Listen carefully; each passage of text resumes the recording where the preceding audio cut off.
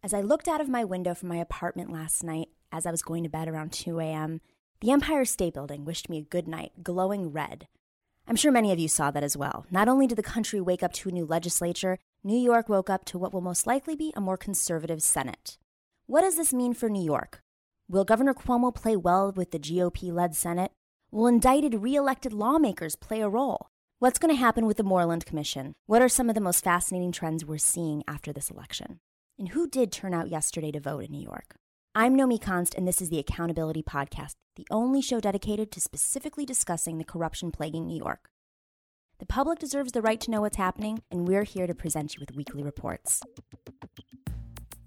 New York State politics notoriously corrupted. State Senator Malcolm Smith charged with paying bribes. Sampson is charged with embezzling mortgage money. Assemblyman Vito Lopez, he was censured for sexual harassment last week. Major corruption scandal involving New York's Governor Cuomo. Shirley Huntley admitted to setting up a sham nonprofit. Skeletons seem to just keep on coming out of the woodwork in New York State these days.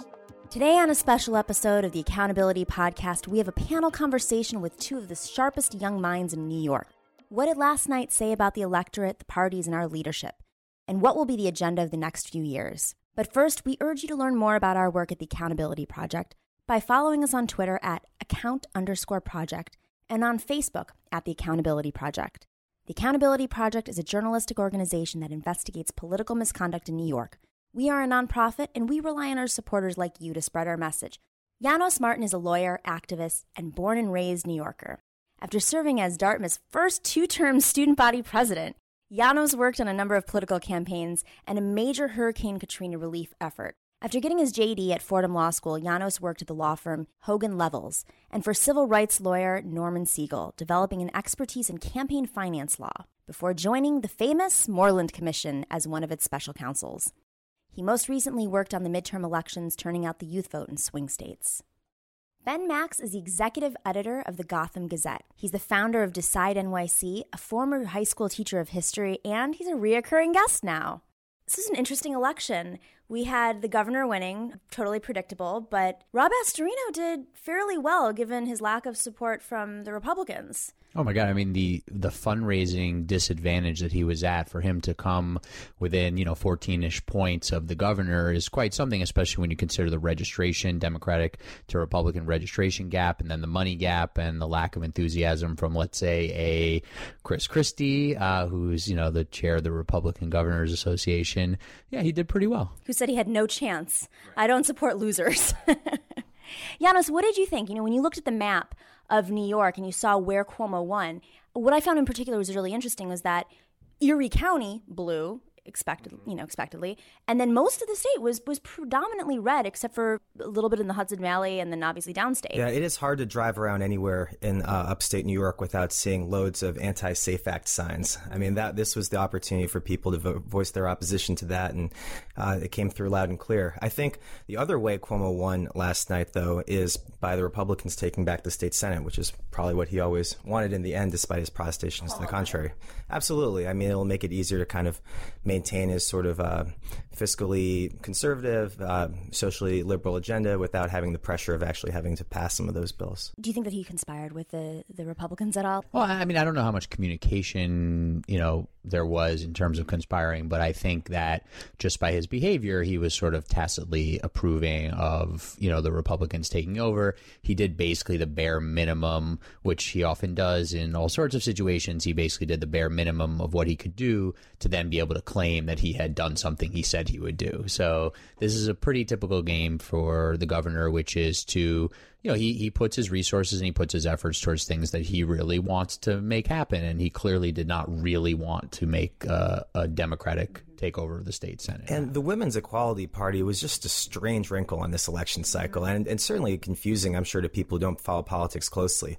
I mean, if you listen to him, both his messaging on the air and in mailers that he sent out, it was entirely focused on this women's agenda that he could have passed 9 out of 10 provisions last year, and that's the best he's going to get this year, or next year, rather. Yeah, I mean, there's a huge sort of, we could trace, there's an amazing story here if we want to trace it step by step, but so much of this comes down to he wanted to try to ensure, he wanted every vote, right? He wants every single vote. And so he sort of tried to play this game to get every vote. It didn't work out for him because of a number of things that happened, but that was sort of capitulating to the WFP to get the Working Families Party things to get their endorsement in the first place. But then that put him in a little bit of a corner. So then he said, well, let me create this other party to then kneecap the WFP. It's all these political games, which in the end basically got him to where he might have been if, none of this would have happened in the first place. It was interesting because, when you read the Times coverage, they have animosity. It's very clear they have animosity towards Governor Cuomo.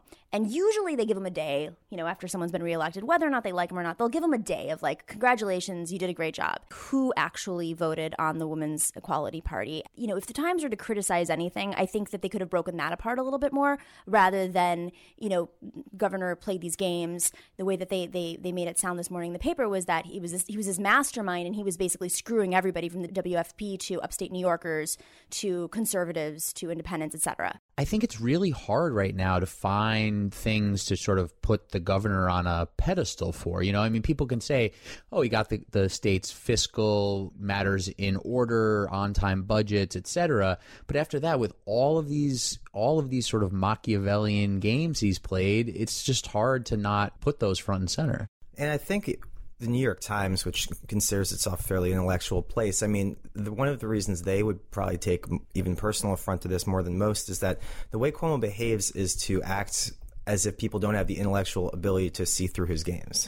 And it's just crazy. The way he talked about the Women's Equality Party and the way he dealt with the Moreland Commission and the way he answered questions about the State Democratic Committee's spending and fundraising, all of his answers were to suggest that nobody has the intellectual ability to figure out, the games that he's playing. I think that drives people crazy about him. I saw a lot of people said that they weren't going to vote for Cuomo on the Democratic line, but they're going to vote for it on the Working Families line or the Women's Equality line. I was really surprised by a lot of that. Why not the Democratic line? If you're going to vote for Cuomo, you're going to vote for Cuomo.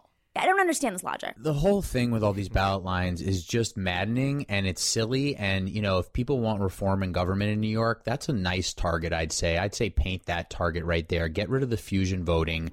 Get rid of the fact that you can appear on multiple ballot lines. You pick a party. You run on that party line, and then somebody else could run on the smaller or third-party lines, but enough with the fusion voting. It just doesn't make a lot of sense to be able to create these parties out of nothing. Astorino did it with a Stop Common Core, pandering effort. It's silly. I think the last numbers I saw, the Women's Equality Party did enough to be on the ballot next time. The Working Families Party did quite well, and that shows that their sort of desperate efforts to get out their vote worked. Yeah, if you look at the numbers, there are probably about 40 to 50,000 voters who would normally vote WFP, but just couldn't bear to bring it to do it for Cuomo. If you just look at the numbers that Cuomo got in the WFP line versus Schneiderman and Napoli's elections. The Green Party took about 3% in those two races, even though which shows there's probably like a 3% or so of the voting population that is just actually a member of the Green Party, not just upset with Cuomo. But I think what's interesting when you talk about third parties, this is going to be a really interesting year, and I think a really big year for the WFP. They took a serious beating from the progressive community from the second that they endorsed Cuomo.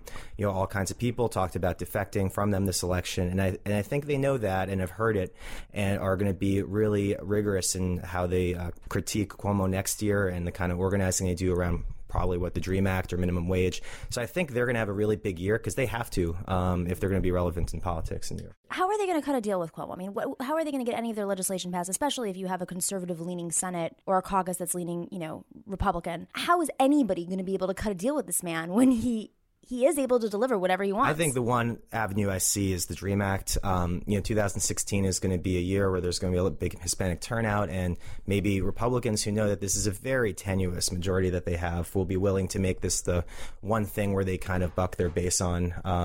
I can see that being the one area where the WFP, Cuomo, and Skelos all see the writing on the wall. And it's, come on, it's not like really a huge ask to, the New York State DREAM Act. So yeah, I think there's something to that. I also think, you're talking about a governor with national aspirations. As much as those took a hit with Moreland and with, some of the other things going on, he still has those aspirations. I think there's a lot of room to question whether he'll run for a third term. And, maybe even if he doesn't run in 2016, which he probably won't, but he, does something else until he either looks at 2020 or 2024, who knows. But to that end, the idea of him passing the DREAM Act, is definitely probably something he would look at favorably in terms of those longer ambitions. The problem, though, with thinking, I think, that Senate Republicans might go along with it is that we're seeing all these challenges from their right, from sort of more moderate Republicans' right by, sort of Tea Party, more conservative folks. And anything you do like that can be used against you in those races is dangerous.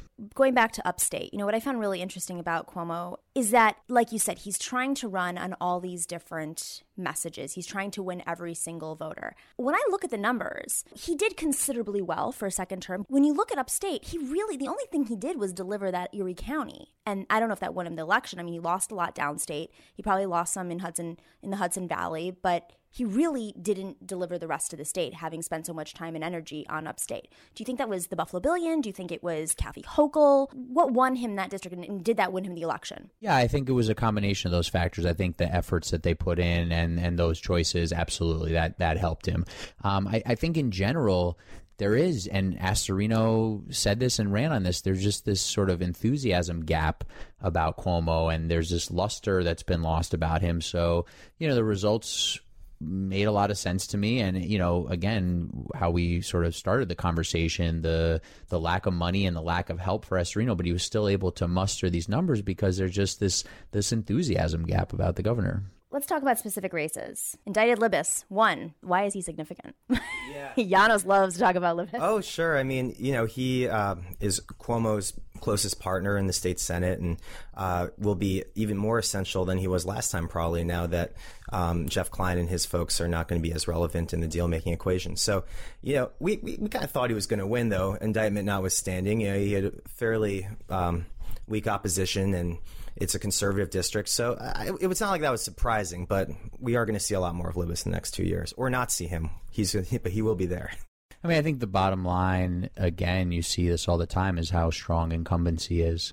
No matter really where it is or what it is, for the most part, voters are pretty darn forgiving these days unless they've seen you really taken off in handcuffs. It's interesting because when you look at these districts and you see the incumbents that are winning that have been indicted or have terrible reputations and records and have been slammed in the media, I think of this as, okay, low voter turnout is a big part of this. There's a 30% turnout in New York State, and it's predominantly an older, whiter population. Downstate's a little bit different than upstate, but overall, that's what it's looking at, a very old population. Do we need to recruit better candidates? Like, what is it here? I mean, how is it these guys are winning? And these are the most literate people, members of the population, and they continue to vote for indicted lawmakers. Absolutely. Well, look, it's a vicious cycle in terms of civic engagement and candidate recruitment, right? The worse New York State government looks, the less people care, and the fewer people are involved. And that, in turn, drives, makes it harder to recruit somebody who'd actually want to give up a successful life to be part of this mess. And I think that in their defense, the Senate Democrats have been doing better in the last few years recruiting candidates, both successful and unsuccessful, than they used to. I mean, it used to be when the Democrats were a permanent minority that it would attract the kind of people who want to sit around and do nothing all day. And, fortunately, they seem to be moving past that now in terms of who they're recruiting. But absolutely, I agree with you that, I mean, if you look at the Nassau County Senate race where the candidate had to drop out for allegedly bilking his law firm out of millions of dollars, like, surely there must be somebody more talented in Nassau County that could have been run for that Senate seat. So I agree. I think that candidate recruitment should be a goal of anybody. It's not just a Democrat issue. I think, but every party should be trying to really up the game of the people they're recruiting. Oh, if you talk about any party, I mean, clearly there's not a long bench for Republicans in New York State. Again, and part of that is an ideologically based, issue and a registration problem. But yeah, I think there is an issue with talent all around, partly because the barriers for entry are so high. And if you want to talk about, reform, and you want to talk about things that good government groups push, or that, even the governor has given at least some lip service to, something like campaign finance reform, but there's a variety of things. And what we've seen is not only the money that it takes, but also just the role of the party machines is still so strong. In some areas, but then in some some areas it's not. But you see it in the primaries that those areas of New York where the machine is kind of dying and there's been more gentrification, newer candidates are able to emerge. But then in these older districts, these districts that haven't had much gentrification, where the parties are still, like you said, the party machine is alive, it seems like that's where Cuomo can hold strong and incumbents can hold strong. It's not just one thing. So there's a variety of factors here. I mean, term limits is another one. We've mentioned at least 3 to 4 things already, just, not even focusing on this subject of how to get more talent into the political pool here. There has to be these reforms, but you're talking about asking lawmakers to, limit their own power and give up, it's like the whole redistricting question. I mean, there's all these things at play. I think there is a real paper tiger issue that, at work here, though. We saw this with Zephyr Teachout's run against Cuomo. It took a previously unknown law professor 2 months with no money to get 34% of the vote against the incumbent governor. And in a lot of these assembly districts, you win with 2,500 votes. I feel like once you actually do get the first wave of recruits interested in running, and people perhaps outside the traditional political channels that clubs do tend to control, it would be not very hard to top a lot of these people. Yeah, I mean, but a lot of that goes, okay, so who's sort of recruiting the Zephyr Teachouts? I mean, you had, in that case, a pretty remarkable situation, but that has to happen sort of in a district by district model, and that's pretty challenging. It's a perfect storm as well. She's an anti-corruption candidate, an expert, and clearly Moreland came in. So speaking of corruption, is Moreland going to play a role in the rest of the term for Cuomo, and how is that going to affect the legislature? I mean, we don't know what's coming down from Mr. Barr. I mean, he's definitely working on things, and there's going to be things coming from him. What exactly that is, it's really hard to tell. Is it going to be anything that's an indictment for the governor? My bet would be no. I don't know that Moreland has a lot more legs for Governor, in terms of tarnishing Governor Cuomo, but I could be wrong. Yeah, I'm not going to comment on anything related to the investigation, except to say that in this new term, look, who's going to call him on it? Sheldon Silver, Dean Skelos? I don't think anybody's going to make a deal out of it. Nobody wants to resurrect not only the Moreland Commission specifically, but even the things that we worked on at the Moreland Commission. I think there is some unanimity between the governor and the legislative leaders that they'd rather not talk about those kind of issues. Who's been willing to say anything? Nobody. I mean, nobody's been really willing to speak up from the legislature, or elsewhere within government, really, to say, other than sheepishly here or there, no, I think it should have continued. It probably was on the right track. I mean, you just people, and again, the strings of power. I mean, this is like people who won't, haven't been willing to speak up against Sheldon Silver. It's just, that's the game right now. So it is up to the U.S. attorney to make some of these, make some of this noise. What do you think is going to be on the agenda other than the DREAM Act, and what will be passed? I mean, when you talk results from this election, whether it's nationally or New York State, one of the big questions I think for the next 2 years anywhere right now is is anything going to get done? I mean, I don't know. I really don't. I mean, there's a lot of battles coming to Albany. This will be really interesting. What you touched on before, what is the WFP going to do in terms of rallies and campaigns, and how's the mayor, Mayor de Blasio, what's he going to do, and how willing is he to sort of push Cuomo on things, because that can come back to bite him, as he's seen before. So whether it's the DREAM Act or, again, home rule related to minimum wage. Well, minimum wage is interesting because there are many in the progressive community who really have been hoping that more happens on economic justice, both locally and at the federal level. And you saw a lot of states using the minimum wage issue to try to rally people during the midterm elections. And I'm sure that's something that the Clinton camp is weighing, how big a factor they want to make it. And so, obviously that is not going to be an easy thing to pass. Raising minimum wage is a complete, antithesis of what Republican ideology is all about. I imagine we'll at least see a loud discussion of it, regardless of whether it actually passes. Ben, one thing to hope for. I mean, I think you could see some more movement on campaign finance reform. I think that they had this sort of very minimal effort at reform, which obviously did not work out well in the comptroller's race because the incumbent said he was not participating, and then the challenger didn't meet the requirements to get the public funds.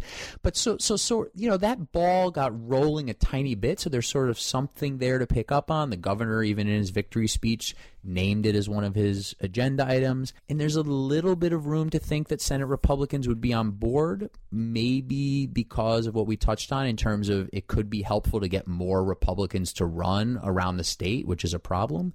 The only issue is it could actually also help some of those more fringe Republicans run primaries. So I don't know. But that's one thing that would help government. I see that the fear of Cuomo has subsided in the Albany culture a little bit, and I think that means that we might see more good things coming out of Comptroller DiNapoli and Attorney General Schneiderman's office. I mean, they both have done some pretty good work the last few years and have been, had their offices clash behind the scenes publicly with the governor, and I think that they might feel, they pulled the same percentage of the vote that he did yesterday. I think they might feel good about stretching their legs and maybe taking a bigger lead on some issues. A little higher percentages for both of them, but yeah, right around the same. Well, this has been really interesting. I'm excited to look at the maps and dig in a little bit deeper and see what these trends are showing us. And, maybe in 2016 there'll be another wave. Who knows?